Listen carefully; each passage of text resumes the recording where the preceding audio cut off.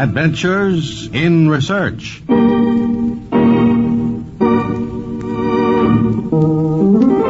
One of the most familiar sounds of modern civilization is this.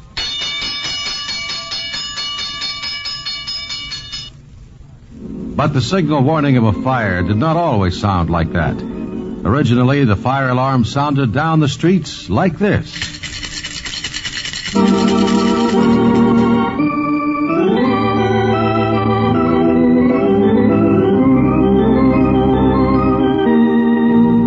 This is Paul Shannon bringing you another transcribed story of science produced as a public service in cooperation with the Westinghouse Research Laboratories. And today telling you the story of fire and the men who fought it. Fought it in the days before machines or engines or even horses. Before the white man came to America, there were fires, of course. But they posed no problem to the Indian. If he rubbed two sticks together and couldn't control the result of his labors,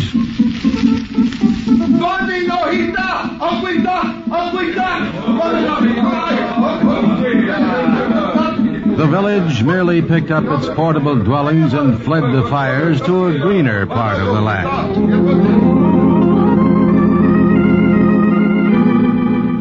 But with the arrival of white men and the formation of cities, this method wasn't so easy.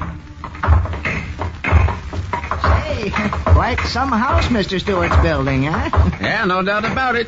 Going to be the biggest house in all New Amsterdam. Yeah? My, look at the work they're putting into it. Isn't he? Took a lot of lumber, all right. Well, one thing we got here is trees aplenty. Yes, indeed. A couple trees alone went into that chimney. Yep, as nice a wood chimney as you'll see in the whole town. And a nice thatched roof. Yeah, Mr. Stewart's going to be mighty comfortable with a nice house like that.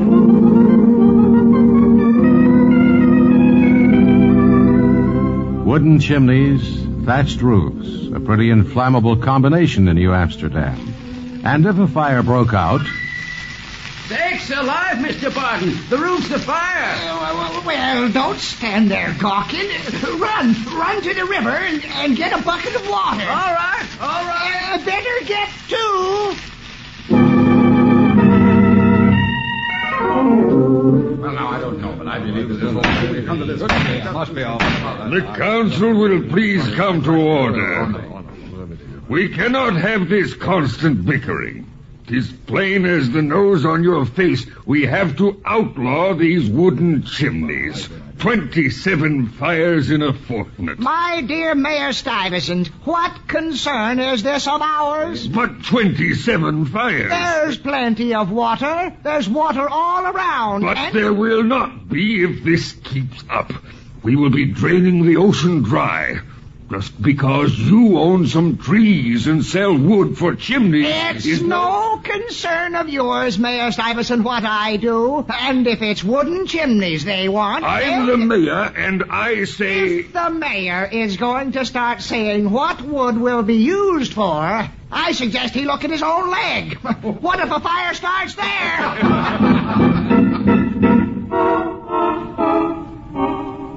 But Mayor Stuyvesant, wooden leg and all, had his way. Not only a ban on wooden chimneys, but... I hereby appoint Mr. Barden, Mr. Gorman, Mr. Bachfeld, and Mr. Dunderflag as watchful fire wardens. They will see that the ban on wooden chimneys is enforced and will be empowered to inspect all hearths and firesides to see that no flames endanger dwellings. Get out of here! I won't have you rummaging around my house. Now, you look here. I'm a watchful fire warden. I don't care what you are. You won't be coming around my house again, or I'll set the dogs on you. But I'm supposed to... The watchful fire wardens found their popularity decreasing and their position quite unenviable. So nothing was done about fires until one winter night in 1657, when a log rolled out of a fireplace. In the most fashionable home in the colony, the rugs were afire, the draperies aflame. Baxter's house is afire. Don't stand there staring. Get a bucket. A bucket. Somebody fetch a bucket. You got no buckets, Mr. Baxter. Oh, I can't find one. I don't know what the servant did with them. Hasn't anybody got a bucket? Seem to be right scarce. Anybody got a bucket?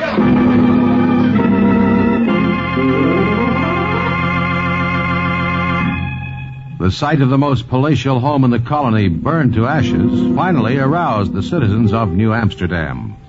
Each home shall be taxed 1 beaver or 8 guilders for the purpose of providing hooks and ladders and 250 leather fire buckets. Here you are, gentlemen, the finest leather buckets we cobblers can make. Good. There'll be 50 of them at Daniel's Inn, and 5 at Mr. Baxter's home, 5 at Mr. Gruller's. Oh, yes, 50 of them at City Hall. All right, now, boys, each of us in town will take his turn patrolling the streets for an hour. Now, an hour isn't much time, and if you so much as see a spark, you immediately shake the rattle like this. And when any of us hear that rattle, why, grab up what buckets you can and come a-running.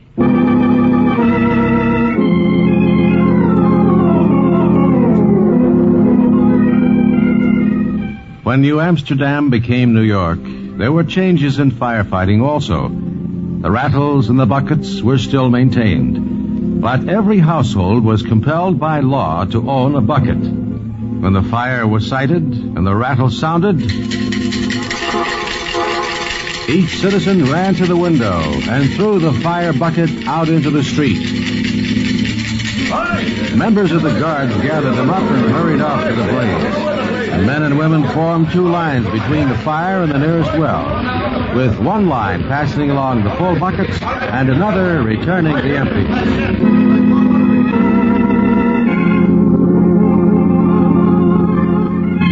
And then, in 1731, came an Englishman named Richard Newsham. Fantastic, eh? What? Newsham's machine. It pumps water, you know. I've heard about it. Have you noticed the new... For fires, that is. Yes, so they tell me. Have you seen the new material that Altmaier has? Strangest contraption. You pour the water into the top, and it has handles on the side. You pump it, like this, sort of. I've heard all about it. I was asking you if It spurts the water right out of it wherever you want it to go. What do you think of that now, eh? I don't know about you, but... frankly, I'm tired of it. Oh.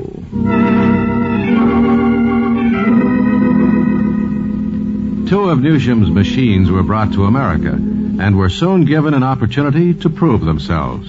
Yes, sir. If it hadn't been for them 2 fire engines, we'd really be in the soup. Jim Edwards' house caught fire, but with them 2 engines, we got it put out in a jiffy. Put it out before it did more than burn down Jim's house and the 2 next door.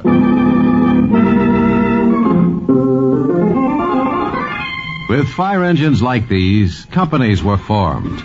Volunteer societies that popped up all over New York. And when the fire bell sounded, men dropped whatever they were doing, rushed to their firehouses, donned their leather hats, and dragged their pet fire engines through the streets. They even christened their engines with such names as Old Wreath of Roses, Lady Washington, Red Rover. And before long, rivalries developed which didn't hurt the fires much at all.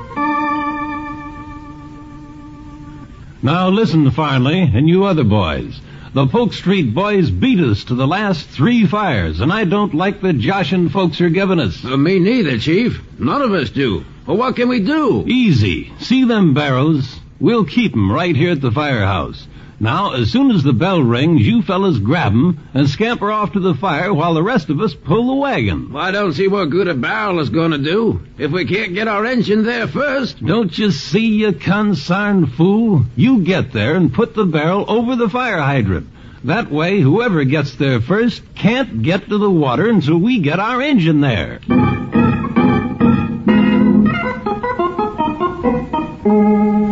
Unfortunately, the fires didn't wait till the fistfight subsided. And while many fire companies turned to horsepower to pull the heavy engines, more than a few volunteer laddies of the old days refused to give up the honor of pulling them by manpower. But scientific progress did not wait on personal honor or sentiment. Early in the 19th century, steam was used to operate a fire pump, and vehicles were built with both pump and boiler mounted on a wagon. By the time of the Great Chicago Fire, most of the companies used steam fire engines.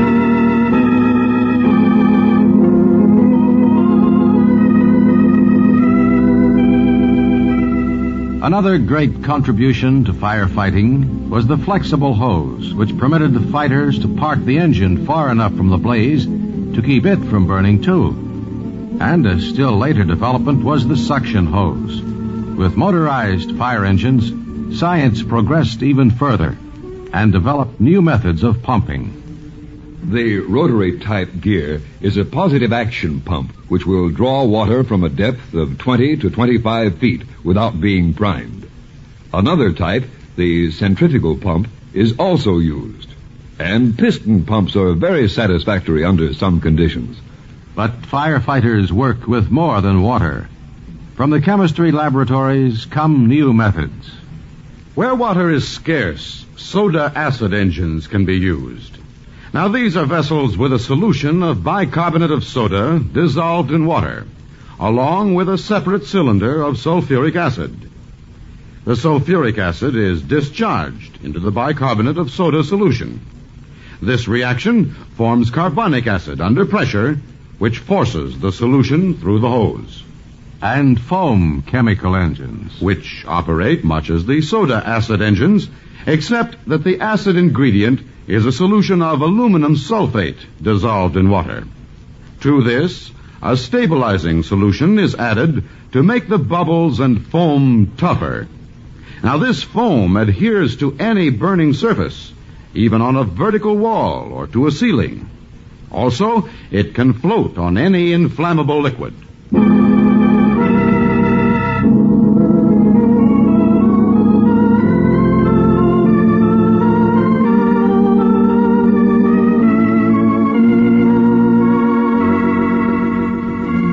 The fight against fire goes on. And though flames still consume millions of dollars a year, sending life and property up in smoke, man is winning his fight against fire. And he is doing it because scientific principles and techniques have replaced the crude firefighting methods of early America to make a never-ending adventure in research.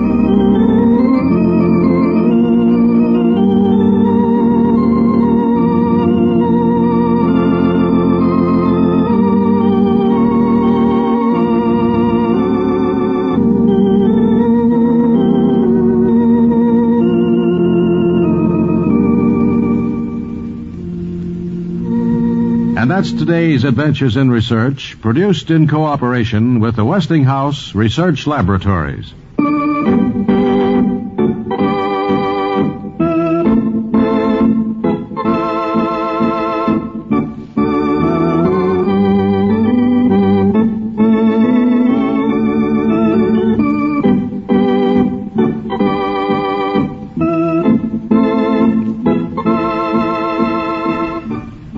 These programs are broadcast to Armed Forces personnel overseas through the facilities of the Armed Forces Radio Service. Join us again next week for another transcribed story of science on Adventures in Research.